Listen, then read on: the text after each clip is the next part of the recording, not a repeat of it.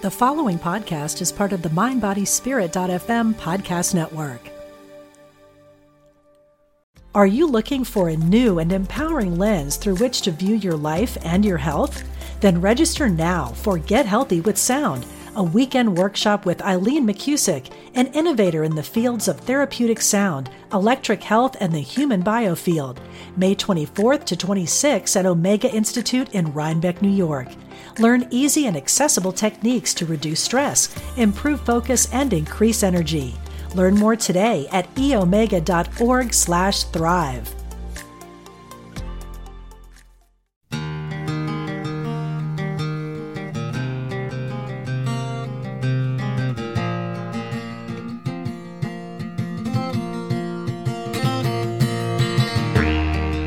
Hello and welcome to my podcast. I'm Dr. Stephen Farmer, psychotherapist, shamanic practitioner, author, and teacher, and I'll be exploring with you ways to connect with spirit animals, ancestors, spirits of nature, how to heal from trauma, and many other topics. So stay tuned.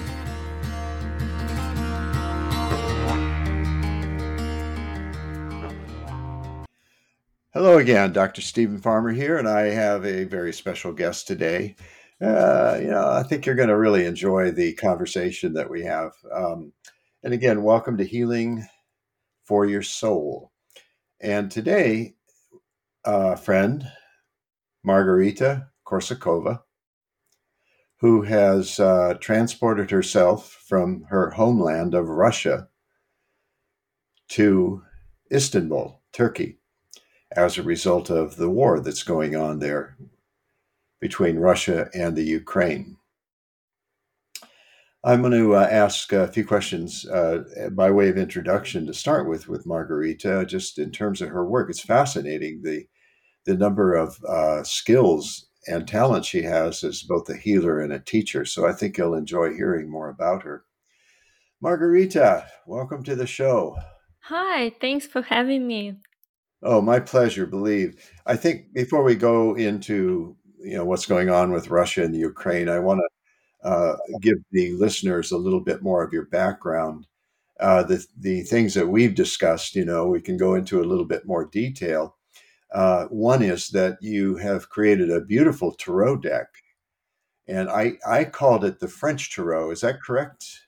Yeah, that's correct. Because the original school that I'm using as a reference is French, and it was created by Dr. Papus, and now it's mostly in Russia and Russian-speaking countries, because in the US and other English-speaking countries, you use the decks that were created with the inspiration from Arthur Waite tarot, Rider-Waite tarot, and or Aleister Crowley's deck, the Thoth tarot. And of course, we have them too, but the school that I'm working with is based on the French tarot deck. Okay, yeah, and thank you again. You gifted me with the French tarot, or based on the French tarot, I should say. Wow, very prolific too. And you have another one that's sort of in the wings. Yeah, Uh, we almost have all the drawings finished, but with the problems with printing industry, I don't know when we can send it out into the world, but I hope that Unknown. someday. Yeah. Well, some of the other healings that you do shamanic healing, past life regression, Yeah. and what I consider to be very healing is a death doula, something that you've explored and now you're actively teaching and counseling people. Yeah. I'd like to hear about each of those. Let's start with the past life regression, then we'll get to the death doula. Well, past life regressions, it's a very um, nice instrument to work with trauma from previous lives, and also with some problems that occur in your real life, but have the reason in the past, and not in your like past in this life, but from past lives. And it's a very healing process. It's somewhat close to hypnosis, but the technique is a bit different. And we work not only with psyche, but we also work with energy that way, and even with the karmic connections. I did a couple of past life regressions years ago, and I still remember them. I had one that was a whole story. I don't need to go into the story, but a whole story about a life I led, 200 plus years ago here in California, and I founded a town. I mean, it was really quite enlightening. I lost Yeah, one of my children, and it was like a whole movie that yeah, I got from this past life regression. Unfortunately, I didn't record it. I did end up writing about it, at the time, but we're talking quite a few years ago. But fascinating way to understand difficulties and challenges and problems here in the here and now, in yeah. present day. What And about? not only understand, but to also heal them, because we Yes, do the special process that helps to rewrite the past, and after that, it can continue in this life the different way. So nice, nice. Hmm. Rewrite the past. I like that idea. We'll have to talk about that more at some other point. But yeah, sure. rewriting the past.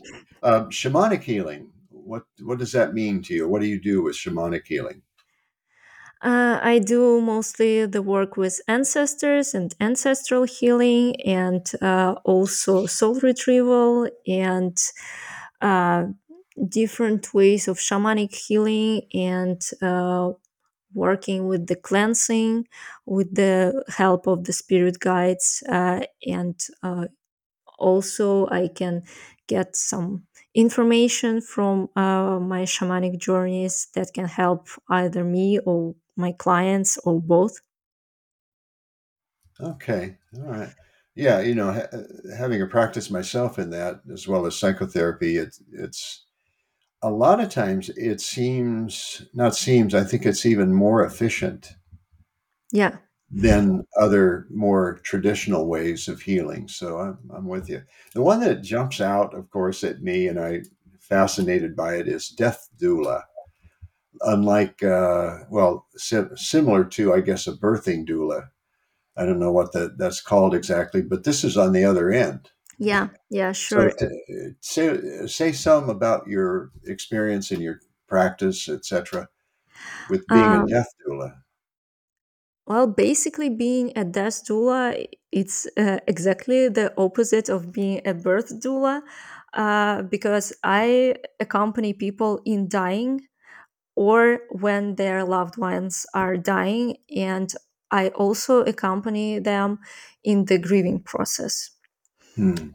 And we can also do death doula work when we are not physically dying, but part of us is. For example, if we are getting a divorce, or if our professional identity changes, or we go through some major transformations and we feel that, well, us as we were before are dead and no longer here, and we need to somehow reconnect with ourselves again. And um, so with people who are in this situation, I also work a lot, and of course I also work with the fear of death and fear of dying, because, well, I think most of us fear death and dying, and physically we will till the end, but existentially we can overcome this fear, and I help my clients to do that. You have people that specifically want to work with you as a death doula. Yeah, yeah. Interesting. For example, one of my clients, she lost her mother to cancer, and I accompanied her. Uh, I think we worked 3 months before her mother's death, as she was dying, and now we are working with the early stages of grief. So that too, of course, that naturally comes with any major transition like death. Or Yeah, I like what you said about the metaphor of our lives being a series of births, deaths, birth, deaths. I've always enjoyed that because I look back on my own history and I go, yeah, there were some real transitions. I wish I had you available at that time to help me walk through some of this stuff, but letting go, let's say of an old identity or an old role or anything that might have been problematic, it makes complete sense. I didn't know that about your work as a death doula, that you're also dealing with transitional phases in someone's life. yeah, yeah, That's we do that. Yeah. And I think, being on the, shall we say, myself personally, the cusp of moving into an elder status, which is actually a process. It's not definitely not an event. And having to identify some of those realities about that to let those go. Yeah, I'm trying to think of a good example would be, certain exercises. Although I'm an exercise addict, it's really, Yeah, really important. Certain exercises, like I used to do a thing called CrossFit, which has been very popular here in the States. It's yeah, a very intense exercise. And for when the pandemic hit, I stopped going. And now 2.5 years after that, I went, I don't want to do that anymore. I want to, but I've got my own gym set up here. I'm fine with that. I don't have to be as intense as I once was. And so that's like a shift, a really big shift for me. It doesn't mean I don't exercise, but not that way anymore. There's different ways. Um, have you personally been with anyone as they were dying? Has that come up for you? yes, and family members and also clients too. Um, I've lost a lot of family members who fortunately were elderly, and also some friends who unfortunately were young. Hmm. And of course, with my clients, I also accompanied people in death and dying. I've only had one experience like that, Margarita, and it was, again, I don't want to go in the whole story about it, but I was called to attend to someone who was dying that was a friend of my younger daughter. I have two daughters, younger daughter at the time when she was an adolescent and now is grown up. It was a young man who was dying of cancer. And I got to say, it was an amazing experience. A lot of times we toss around this word awesome, like it always cracks me up when somebody that's giving me change or something, or I'm paying for an order, and they say, "Oh, good, thanks, that's awesome." I went, Yeah, that's not awesome. Let me show you a sunset, a beautiful. That's awesome. Or being with somebody who's dying. And my other piece I want to share with that is my beloved sister, who lives in Minnesota, has attended some people who are dying. And I asked her a very simple question. I said, "What do you bring when you're tending to someone who's going through the death process?" Long pause. And she said one word: grace. And I'll always remember that. I get it. That makes sense. yeah, Just based on my one experience, like a sense of grace and all the other associations with that word. Great. Well, let's move on to the elephant in the room, so to speak. In yeah, other words, the big picture here that's going on with the Ukraine and Russia and the war there, and obviously having affected you most intimately and directly in having made a move to Turkey, to Istanbul. And so, if I'd like to talk a little bit about that experience and what's going on there, and knowing that you're counseling people that are going through this stuff. Mm. Did you know that you had to get out? Well, funny question. No, it's not funny because war is not funny. But actually, I went not so long time ago, like maybe 3 weeks or a month ago. I went through my texts to my boyfriend, who is Ukrainian, and he's in Ukraine now. And since the first day of war, we were texting a lot. And I found my text to him 3 days after the war started. And I was like, well, for sure, after what happened, after Russia invading Ukraine, I cannot stay in this country anymore. But probably I just have to wait till it's over to see which countries are open for Russians, and I will be able to move. And this message was sent to him on the 27th of February. And on the 3rd of March, I packed one suitcase and I left Russia for good. Hmm. Was it difficult to make that decision? And what'd you have to go through to? Yeah, for sure it was. I mean, I was thinking about the immigration, but this was on and off for a couple of years.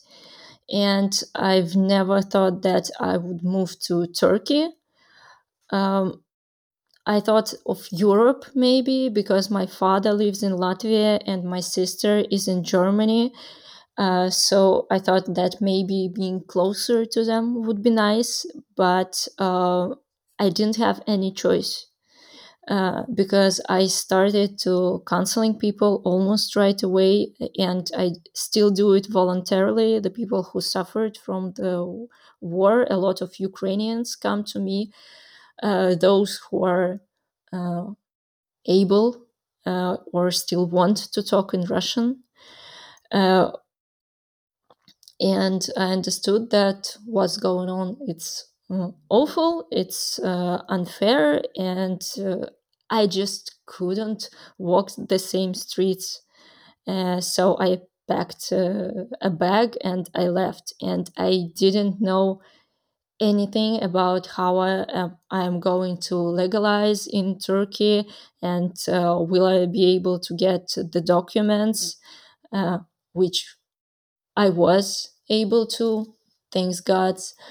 Um, and I didn't even think if I'm going to return or not, because at first, when it all started, I thought that, well, it cannot be for long.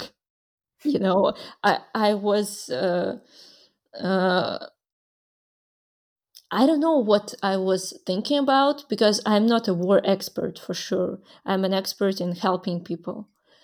uh, and I never thought that it can be like going months and months. And when I left Russia, I didn't know what to wait for, and um, I wasn't sure if I'm going to return or not. But now it's obvious that I cannot return because of my volunteer work, and even because that I call the war.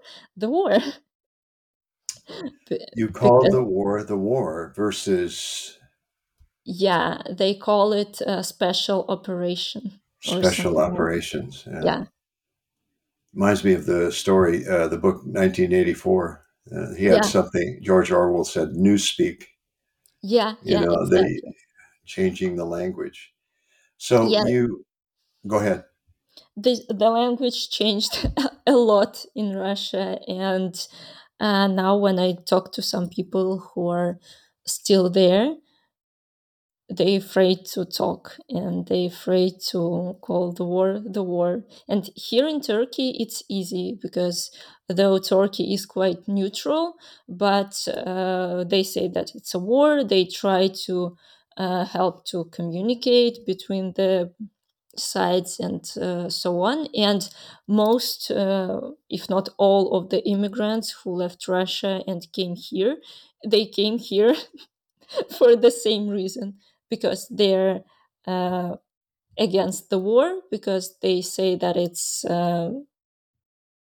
very bad that is going on, and because they don't agree with the government and the things that they push. And now all of us here, we can call the war, but we cannot come back. Wow. So leaving just with your suitcase, basically. Yeah. Yeah. Are you looking for a new and empowering lens through which to view your life and your health? Then register now for Get Healthy with Sound, a weekend workshop with Eileen McCusick, an innovator in the fields of therapeutic sound, electric health, and the human biofield. May 24th to 26th at Omega Institute in Rhinebeck, New York. Learn easy and accessible techniques to reduce stress, improve focus, and increase energy. Learn more today at eomega.org/thrive.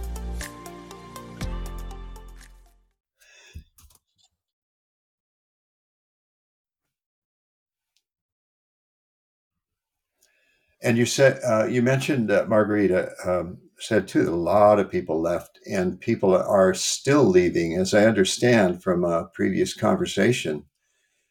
I don't really know what the numbers are at this point, but something I remember you saying about a week ago, about 700,000 have Yeah, left. that's the evaluation from the Forbes journal. Of course, Russian government denies it, and they say that no, not so many people have left. But I don't think that we will ever get the official statistics from the Russian government unless it changes. But the numbers that Forbes and other countries give us, it's maybe with the with people who left at the beginning of the war, like I did, and now people who are continue to live. I think it can be about 1 million. Again, I'm not an expert, but there are a lot of people here. And for example, today I went for a walk and to get some coffee and chat with my friend.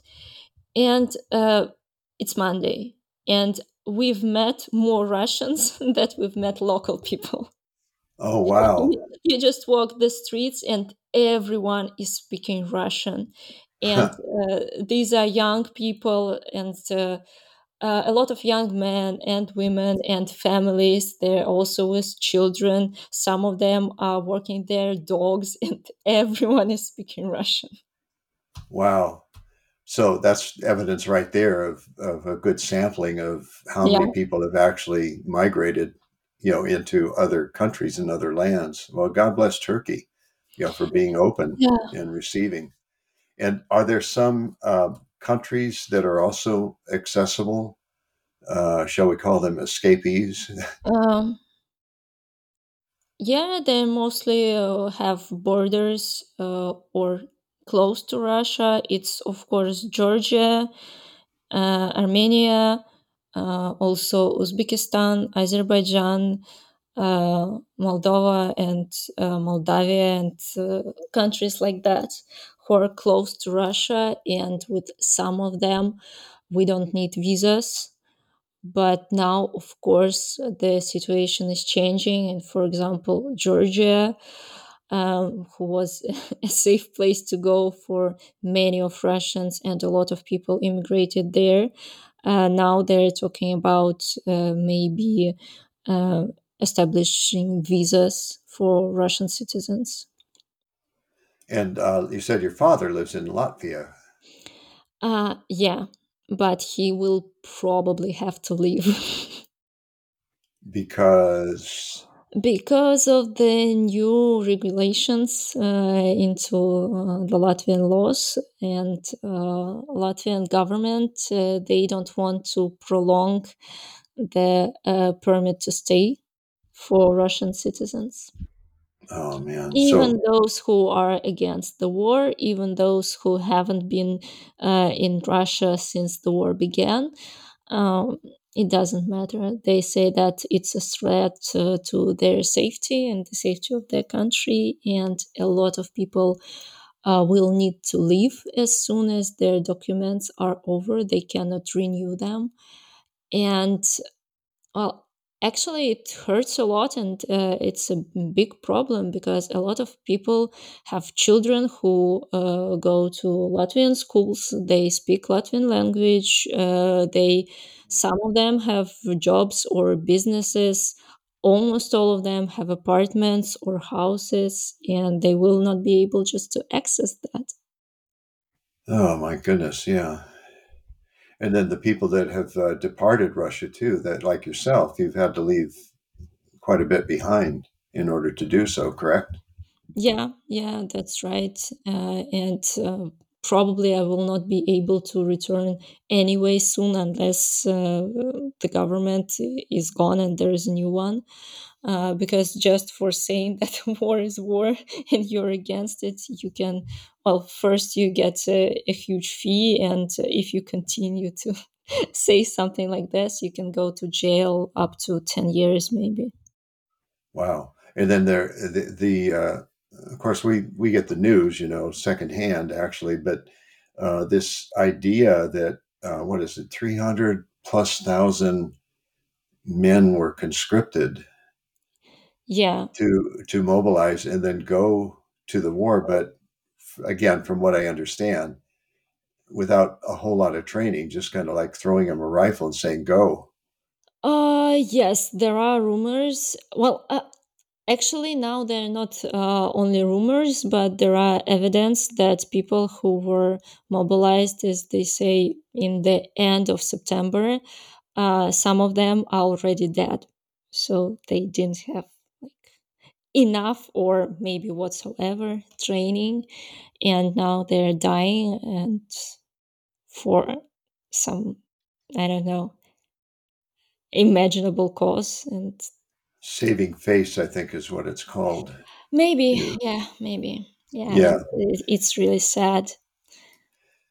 You said your boyfriend, of course, I know this, but is he able to join you, or is there restrictions at this point on the No, part there of? are restrictions. He's not serving in the army because he's not in very good health for that. But because he's still a man, he cannot leave. The borders of the Ukraine are closed for old men who are older than 18 and younger than 60. So yeah, men in that age range can't Yeah, leave. yeah. Only Uh, women and children and elderly people can leave. okay. How do you stay in contact with him then? Apparently you do. Yeah, yeah, we are fortunate enough to have contact because his city is quite far from the front line, and as we say these days, it's quite safe there, which means that there are only a few missiles that are flying to the city. Only a few. Yeah, Uh, I think that, uh, in my judgment, that's the worst of it is the civilians, yeah, that are being massacred. Basically, it's enough to have soldiers fighting a war and the missiles going back and forth, but to have intentional bombings of civilian areas, I think is beyond reprehensible. yeah. That's my strong opinion. Do you find you're counseling people that are still living there, though, either Ukraine or Russia? Is that correct? Yes, and I also counsel people who already left Ukraine, for example, who are staying in Poland now, or in Germany, or in some other European countries. But also with people who are staying in Ukraine. So you're giving a lot. You're providing a lot. You said volunteering too. I want to Yeah, yeah, restate that. sure. Yeah. All my God work bless you. that I do with the Ukrainians, so with counseling, it's all volunteering. Yeah. Well, God bless you. Thank you for doing that too. It can be a thankless job. How do you, how would I say, balance that though? You're giving so much. Do you have like self care routines that help balance these out? Yes, yes, and I think I've never had so much self-care Okay, because good.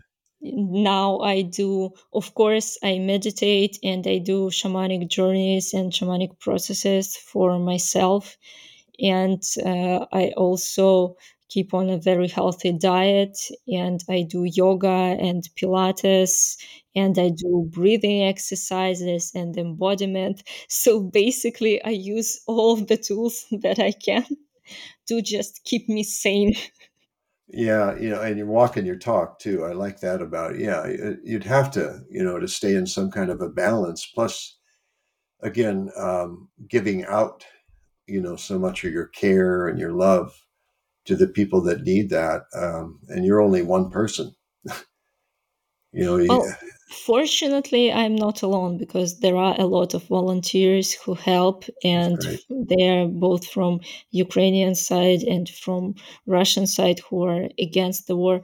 Most of them, of course, these people from Russia who try to help, most of them are in immigration now, of course, because it's not safe to do any help from Russia. That would be my next question: is people that are in the country have to be extremely careful about what they say if they are Yeah. protesting the war. Uh, well, if you are protesting the war, you're not safe if you're in Russia, of course, because the police is very brutal and there are a lot of cases of torture and rape and other horrible things that are happening to the protesters. And sometimes it's not people people are not even going in the streets. They for example, write some text on their social media, and the police comes to their houses and Wow. arrest them. And So there's really no way to feel safe. yeah, yeah, that's true. Do you get a sense since you've been in Istanbul?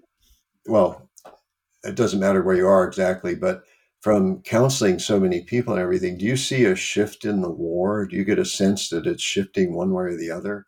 Because we get the news, oh, the Russians did this, and oh, the Ukrainians did this, but it's hard to uh, tell. it's shifting, but it's a process. For example, uh, from what I can hear from Ukrainians is at the beginning of the war, uh, of course, people were shocked and people were in extremely traumatized situation. But most of them wanted to fight till the end. And after several months, I've started to hear more and more people who said that they were very tired of the war and they just want everything to stop. But now, since the annexion of the territories and also with the bombing of the infrastructure and cities, now people are still are again more mobilized and they want to fight till the end, um, till the victory of Ukraine. That Ukrainians, Yes, yes, yes, they're of course. feeling more motivated, yeah, to Yeah, because continue to Russian fight hard. people are not motivated from the start, and I think now it will be just worse and worse because the economy is bad and people are called to army, people who don't have any experience and they don't know how to fight, and they are being taken from their families, and no one likes that, of course. So Yeah, and one of the sidelights that we discussed, just an interesting outcome of this whole process is the people that had to emigrate. had to leave behind their pets. And you said there are people in the country that are sort of rounding up a lot of these animals that have been left behind, the dogs, the cats, etc., to Yeah, find placement. this is really heartbreaking actually because it's happening both in Russia and in Ukraine. And there are a lot of volunteers and shelters and people who are helping to save the animals, feed them, find them new home, and maybe just help them any way they can. And in Russia, they also get a lot of hate because The of that. people Yeah, the volunteers, yeah, who are helping animals. they get a lot of hate. Why do you think that is? Uh, I don't know. Though we understand that animals are innocent, the volunteers who help them in Russia they get criticized from the both sides. For example, if they help animals and pets of the immigrants, they get criticized by the people who somehow, I don't know why, but support the war. And they say that, yeah, well, you're trying to help the pets of the traitors. Uh, and if they help to um, save the pets of the people who got called into the army, they get criticized from the people who are against the war and who are saying, yeah, well, their host went to kill innocent people and now you're helping their dogs and cats. And I mean, the dogs and cats, they are innocent. Yeah, they just got caught up in all this stuff Yeah. too. Yeah. Well, in spite of the disagreements, though, I'm glad to hear that there's people that are willing again to do something very courageous, in spite of the criticism and judgments that are heaped on them for doing this. And not just for the pets, but, to be able to speak out to those people who have left Russia and that Yeah. are able, like you said, it's not just you, but there are quite a few people that are volunteering to provide some counseling and such. A personal question, if I may, is going back to what we were talking about with the death doula, the grieving. Do you find there are periods, or have been, I guess, over the 8 months? I'm guessing there have been, where you allow yourself to grieve the losses? Yeah, it's on and off, I guess. And mm, I would like to say that it's normal process for grieving, that it goes in phases and in waves and it can be on and off, but it's not normal because we're all in the huge collective trauma and the grieving process is ongoing because the war is still going on. And I don't know when or if we are going to be able to grieve all of the losses, Yeah, and its people man. and its losses of home and the feeling of safety and also a lot of friends who are maybe they're not dead but they decided that they have a different opinion and now it's like a huge stop factor to talk to them. And there are also in Russia a lot of breakups in families. For example, when parents are supporting the regime and the young generation is not, or maybe in a couple, a wife and husband have different opinions and they divorce, and there are a lot of cases like that. And also, of course, with the Ukrainians and all of the lost lives and houses and everything, basically the normal life, it's just finished. And we need a lot of time and a lot of resource and a lot of courage to process all of this. And it's still going on. Because usually, of course, we have this thing that's called anticipatory grief. It's when you're already grieving, though the person is still not dead. It's like with cancer patients, for example. But with the huge collective traumas like that. Anticipatory grief, it's probably not enough to call all the things that we're going through. And after this war finishes, and let's just pray that it will finish soon. And after that, we have to go through this grieving process, and after that, the healing process. And it will be generations long, I think. Because my sister, for example, she lives in Germany, and there are still bombs that are left from the Second World War, and they still Wow. find them and unmine them. For example, last week she had to take her baby, her dog, and leave the house because they were uh, trying to get this bomb out of the road or something. Wow. And and the war has finished in 1945, and now it's not over yet. And how much time will we need to just make everything safe from the ground until the human psyche? I don't know.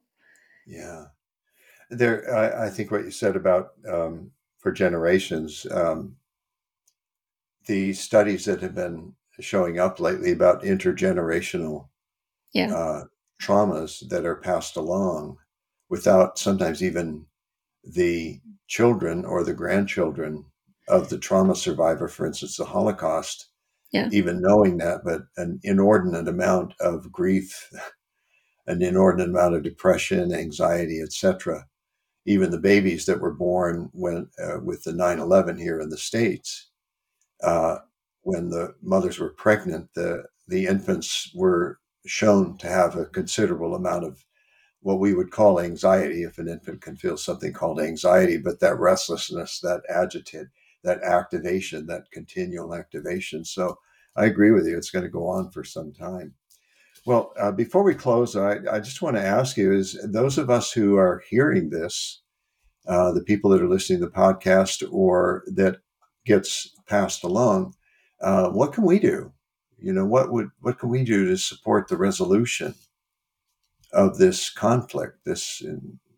I think we can all pray and ask our spirit guides to help to navigate this problem. And of course, you can donate, and you can donate to Red Cross, or you can donate to volunteers who help animals in Ukraine.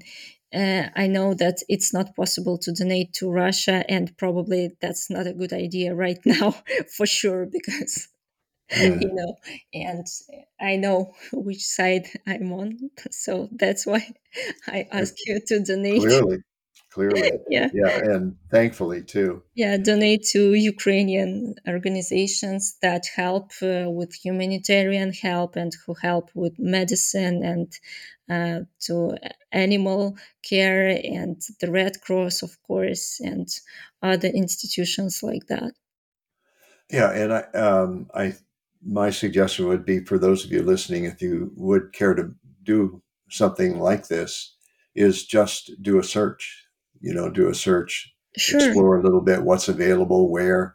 Like you said, the Red Cross is a well-known organization, Yeah, and and it's there are really others. easy to search now because all of these volunteers and all of these organizations who are helping in Ukraine, they, I think they all have websites, and they are international. So you can Google it in English language and it will be easier. They have Ukrainian version and the English version of their websites. Excellent. They accept donations from everywhere. All right, gang, you all heard that. So prayers at minimum. So in fact, before we close, I'd just like to take 10, maybe 15 seconds just of silence and an opportunity for us and those of you listening just to send those prayers, your love, your care, etc., to the people that are suffering in the war.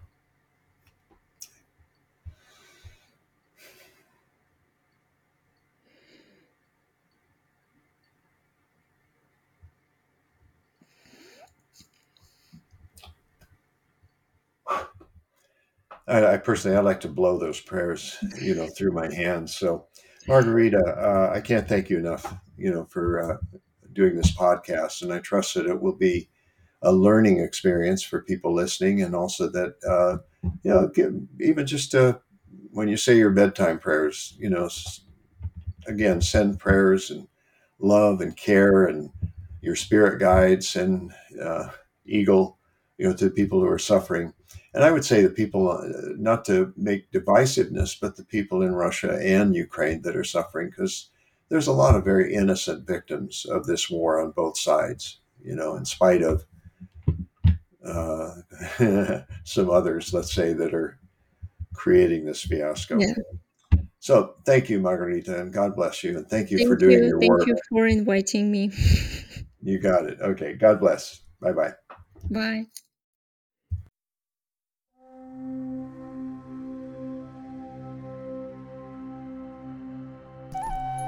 Thanks for joining me, and I hope you join me for future episodes where I'll share some powerful healing practices and meditations, introduce you to some amazing guests and friends of mine who will stop by for some conversation, and on occasion I'll pull some oracle cards from one of my decks and do readings.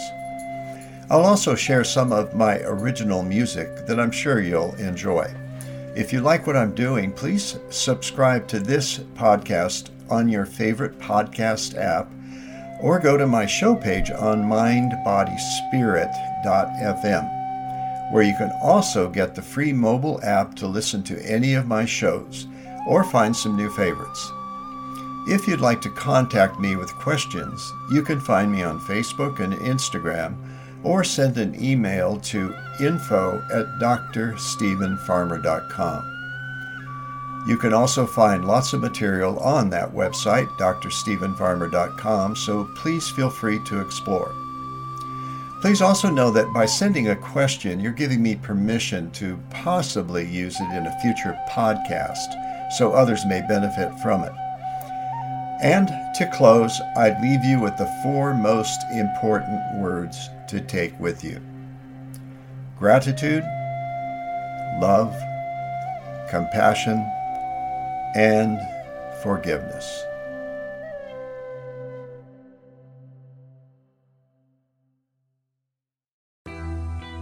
I'm Suzanne Giesman, and if you've ever wondered about life after death, or if it's possible to connect with a higher consciousness, I invite you to join me for my podcast, Messages of Hope.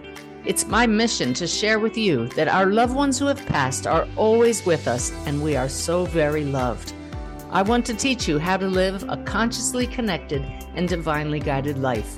Listen here on the mindbodyspirit.fm podcast network.